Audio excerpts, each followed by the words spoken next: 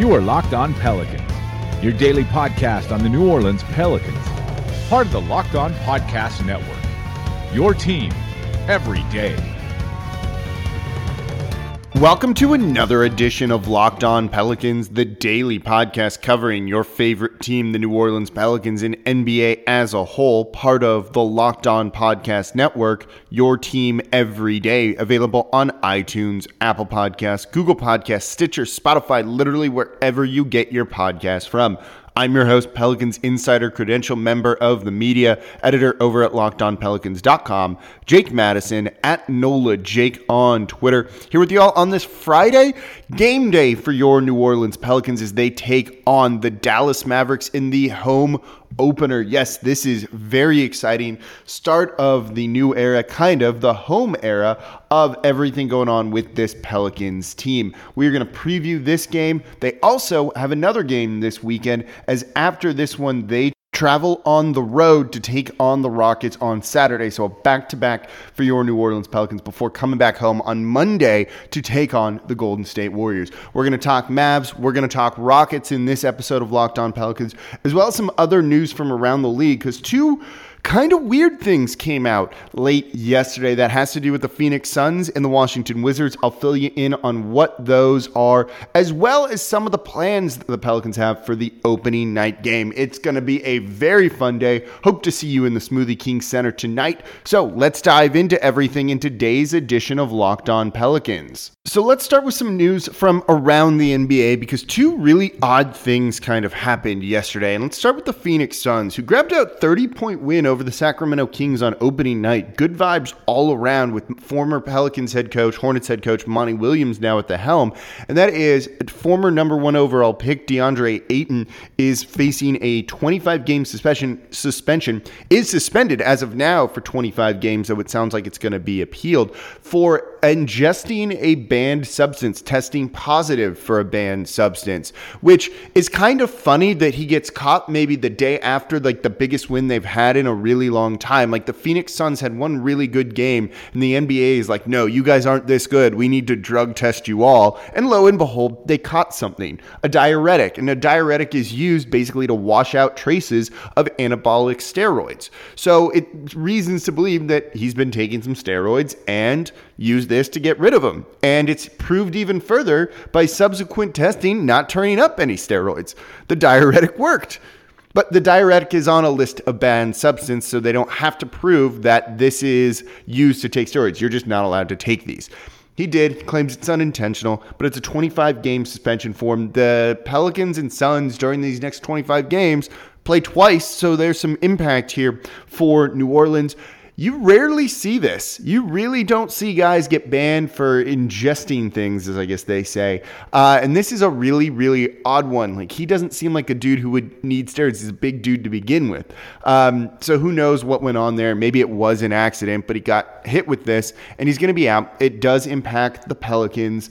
And I guess the Suns just aren't allowed to have any happiness whatsoever right now after they've been acting like they won, or their fans have been acting like they won the NBA title, which is fair. They had a really big win. They should be happy about that, given kind of the state that they're in. Just a little bit more disappointment there that does impact the Pelicans and the rest of their season. And look, they need any easy win they can get. And it looked like maybe the Suns weren't going to be as easy as we were once expecting them to be. The other really weird news to me is that John Wall is likely out for the season with the injuries that he has and sustained. He was already out for a while and then suffered another injury while he was rehabbing the first one, but more just fell maybe or something like that, and then had to have surgery again. And it's awful because I'm actually a big John Wall fan. I think he's really fun to watch play, but dude just can't get healthy. He hasn't been healthy for a while, and so he's going to be out for the year. And the Wizards applied for the disabled player exception. It was a little over $9 million, which maybe they'd spend, maybe not. It's like the Pelicans with Darius Miller, but it's good to have in your back pocket. Well, it turns out they were denied it. The NBA didn't give them the disabled player exception, which is really, really weird because it seems like John Wall is ruled out for the year. And I guess it takes other doctors to be like, no, he's not going to be. And maybe that's what the NBA found. And maybe this was just a thing where we knew it would take him a while. The Wizards weren't going to be in playoff contention, so maybe we just figured he wouldn't be back for the year, but wasn't actually medically not able to play for the year. It's just weird to kind of see this situation arise where they aren't giving this out for a guy who isn't going to play minutes. And I wonder if there's something else going on here, or if it's just that the Wizards are going to be bad. They know they're going to be bad, so they know they're not going to play John Wall, or is there something else going on? And it just really could be that. So I don't know. The whole thing is a little bit weird. That's your non-Pelicans news of the day. Those two stories. We'll talk about opening night coming up. Then the game on Saturday back-to-back against the Houston Rockets, who played last night against the Milwaukee Bucks in the primetime TNT game. So let's just keep the train rolling here in today's edition of Locked On Pelicans. Before we get to the opening night home game, though, don't forget, subscribe to Locked On Pelicans wherever you get your podcast from. Here Monday through Friday, no other podcast coming to you with this frequency, breaking down everything you want to know about this team. Locked On Pelicans wherever you get your podcast from. So it's opening night at home for your New Orleans Pelicans, and the team is planning to kind of go all out for this one. I looked at the weather briefly yesterday. I think there's maybe supposed to be some bad weather at some point today. I don't know if it's going to impact the festivities that the Pelicans are planning around the Smoothie King Center in front of everything going on here. But they've got a lot going on. They're giving out t-shirts for this one. Blue Won't Bow Down Pelicans t-shirts, courtesy of Smoothie King. The national anthem is going to be Irma Thomas. It doesn't get a whole lot better than that, except for the halftime entertainment is going to be DJ Manny Fresh from his time with Cash Money Records, and New Orleans rapper Fifth Ward Weebie is also going to be performing with him. They are finally kind of leaning into the New Orleans vibe a little bit more so than they have. I don't remember the entire kind of game day experience of that home preseason game against the Jazz, but I tweeted out and I said on the podcast, it seemed like it was going to be a little bit different. They're leaning into that almost like grittier, more New Orleans aspect, even though I don't like kind of using that phrase with it, but more New Orleans-y than they had in the past, which means some of the generic things might be going away. And I believe there was no Deo clap your hands at the game against the Utah Jazz. I can't remember, and someone will correct me if I'm wrong, I'm sure. But I don't know if they didn't have it then, we're probably not going to hear any of that tonight in the Smoothie King Center. So maybe the music choices are going to be a little bit different. They also might not have rolled everything out that they wanted to in the lone preseason game. But they are going all out for this one. Fox Sports is going to be there live with coverage beginning at 6:30. So they're going to be doing basically a live hour and a half long pregame show outside the Smoothie King Center. It's going to be starting at 5:30 Central. So they're going all out for this one. It was supposed to be the start of the Zion era. That will wait just a little bit, but I think this is still going to be a pretty fun atmosphere, a pretty big deal, as everyone really wants to get a look finally at the Pelicans.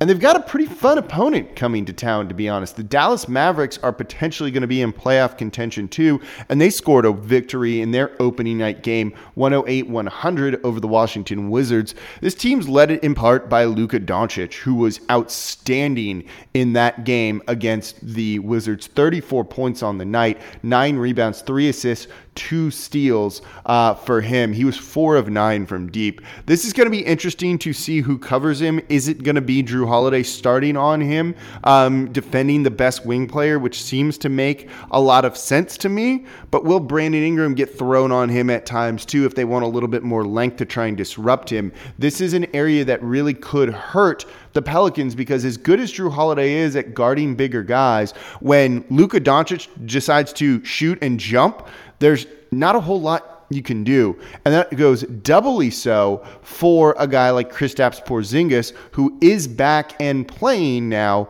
for the Dallas Mavericks after the trade last year, in a bit of a surprise move. In his return, he put up 23 points on the night, 4 rebounds. He was 3 of 7 from deep. When he jumps and has that jumper from 3, I don't know who's supposed to guard it other than Zion Williamson. Zion is maybe the one person alive who actually might have a chance at blocking that. So We'll see. Zion's not in this one. Those two guys in playing their two-man game are going to be rough for New Orleans. But the other strength of the Dallas Mavericks really might be their bench, and New Orleans does match up pretty good with them there. They've got Dorian Finney-Smith, who's been pretty good off the bench for him. He put up a bunch of points the other night for him in that victory against the Washington Wizards. He put up, 10 points on the night. Jalen Brunson put up 9 points. Seth Curry's on the team. He put up 9. And Justin Jackson put up 10. It was really their bench unit that led them to a lot of the success and the victory that they had. Well, New Orleans has some depth here that I think can match up reasonably well with that. So I feel pretty confident that New Orleans can still get a victory out of this one because I think their top-end guys, 1 through 5, are better than the Dallas Mavericks 1 through 5. I think that means a lot in this game where everything else is going to be pretty even. Dallas doesn't play super-duper fast. They have moments when they do, and certainly they're going to try and get easy buckets, but New Orleans really needs to keep pushing the pace. I said in the first game that pace stat was very misleading. New Orleans played fast based off their shot clock usage, based off of the pace of the starters. It was when the game ground down in the fourth quarter in overtime that they weren't able to get anything going. It allowed the Toronto Raptors to make a run right at the end of the game to tie it and allowed them to really take the lead in overtime where New Orleans stood no chance. New Orleans can play fast and play their style of ball. I think they can get a victory in this one, but it's going to be tough. And we're going to get this defense really tested because Luka creates for others. He can score, and he's going to shoot threes. And the Pelicans sometimes give up a lot of open three-pointers. This is a little bit by design. And so we'll see how it's going to go. But I'm curious. It's going to be a tough test. This is a team that they're going to be in playoff contention with hopefully all year long. Let's see if they can gut out a victory. I'll touch on the other game this weekend as the Pelicans travel to Houston to take on the Rockets on the second night of a back-to-back, but I want to make sure you guys are subscribed to the Locked On NBA podcast before I do just that. Here Monday through Friday as well, like Locked On Pelicans, I co-host the Wednesday edition alongside John Corrales, where we have a lot of fun doing that show. But it's if you want to know what's going on around the league, keeping up to date with all things going on around the association, there is nothing better than the Locked On NBA podcast. It's going to keep you up to date on the games that happened the night before. You didn't need to watch everything. Sometimes they go really late too. I end up staying up pretty late on Tuesday nights to record the podcast. But you want to know what happened. You want to know how certain people played. We cover all of that and more on the daily Locked On NBA podcast, wherever you get your podcasts from. So there's another game this weekend for your New Orleans Pelicans. They traveled to Houston for a one-game road trip to take on the Rockets on the second night of a back-to-back. This is going to be a difficult one.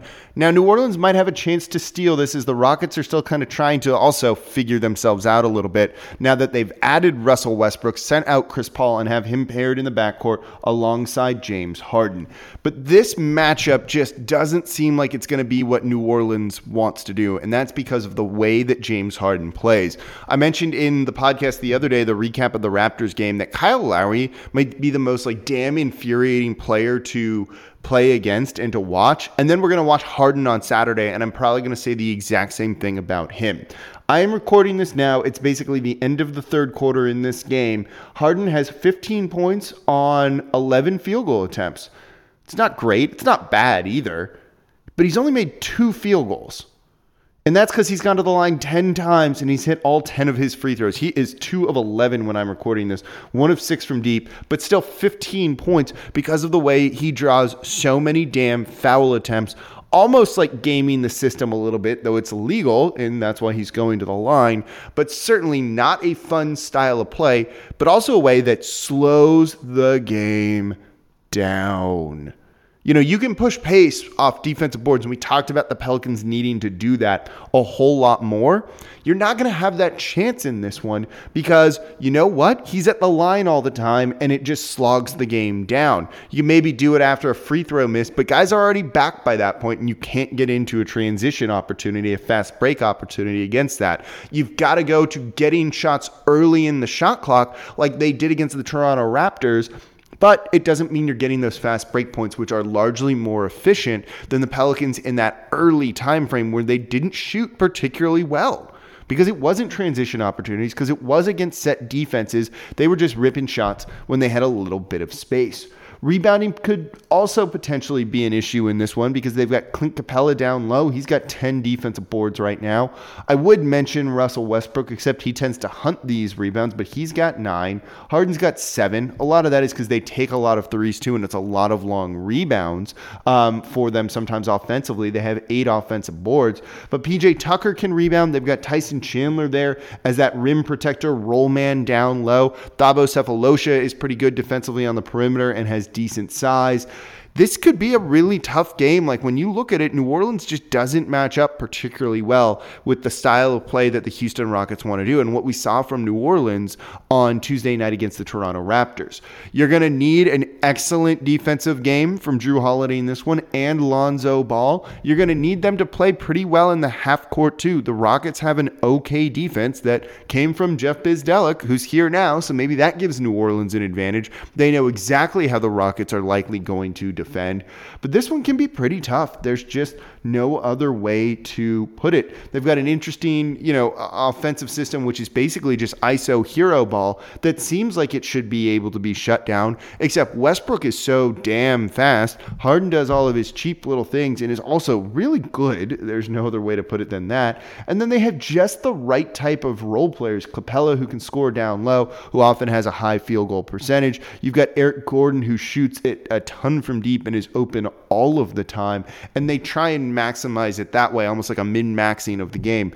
This one's tough. Again, I don't know what else to say. New Orleans can do this. They've got the depth that I don't think the Houston Rockets necessarily do. It really kind of depends on how you feel about Tyson Chandler being relentlessly attacked, though I kind of like the way he's played last night. Austin Rivers is Austin Rivers. He's been a decent enough player. And then Ben McLemore is basically the other guy off the bench other than Sefolosha, who's not really an offensive threat. McLemore, I'm not really worried about in this unless he somehow gets hot from 3. So I think New Orleans' depth is where they're going to have to shine in this one because I don't think they match up particularly great alongside the starters. You need to not have another 1-for-10 game from Nickeil Alexander-Walker. In this one, and even in the game against the Mavericks, I'm going to be curious about the rotation. Is it a little bit more tighter than it was against the Toronto Raptors? Did they kind of realize some things didn't work? And instead of 20 lineups, they'll, run 15, something like that. So we'll see how it goes. I'm going to be very curious. We're still kind of in that feeling out phase for this team. It's probably going to take 20 or so games, about a quarter of the year, I think, before we really have a solid idea of what this team is really. Yeah, that's it. What they are. And it's really going to keep going. This is on the second night of a back-to-back, whereas they're conditioning for this Alvin Gentry system. That's the first real test of that too. So we've got a lot to learn over the weekend for this New Orleans Pelicans team. So that's going to do it for this edition of Locked On Pelicans. I will be at the Smoothie King Center tonight. Hope to see you there. It's going to be a lot of fun, even if we don't have Zion there with us. I don't even know if he'll be on the bench necessarily. I'm not really expecting him to. But it would be cool to have a Zion sighting in some capacity. Regardless, it's going to be fun. I'm excited for the in-arena experience. What's the game day experience like? And just to learn more about this team. And as always, I'm your host, Jake Madison, at NOLA Jake on Twitter. Thank you all for listening. We'll be back on Monday to recap everything.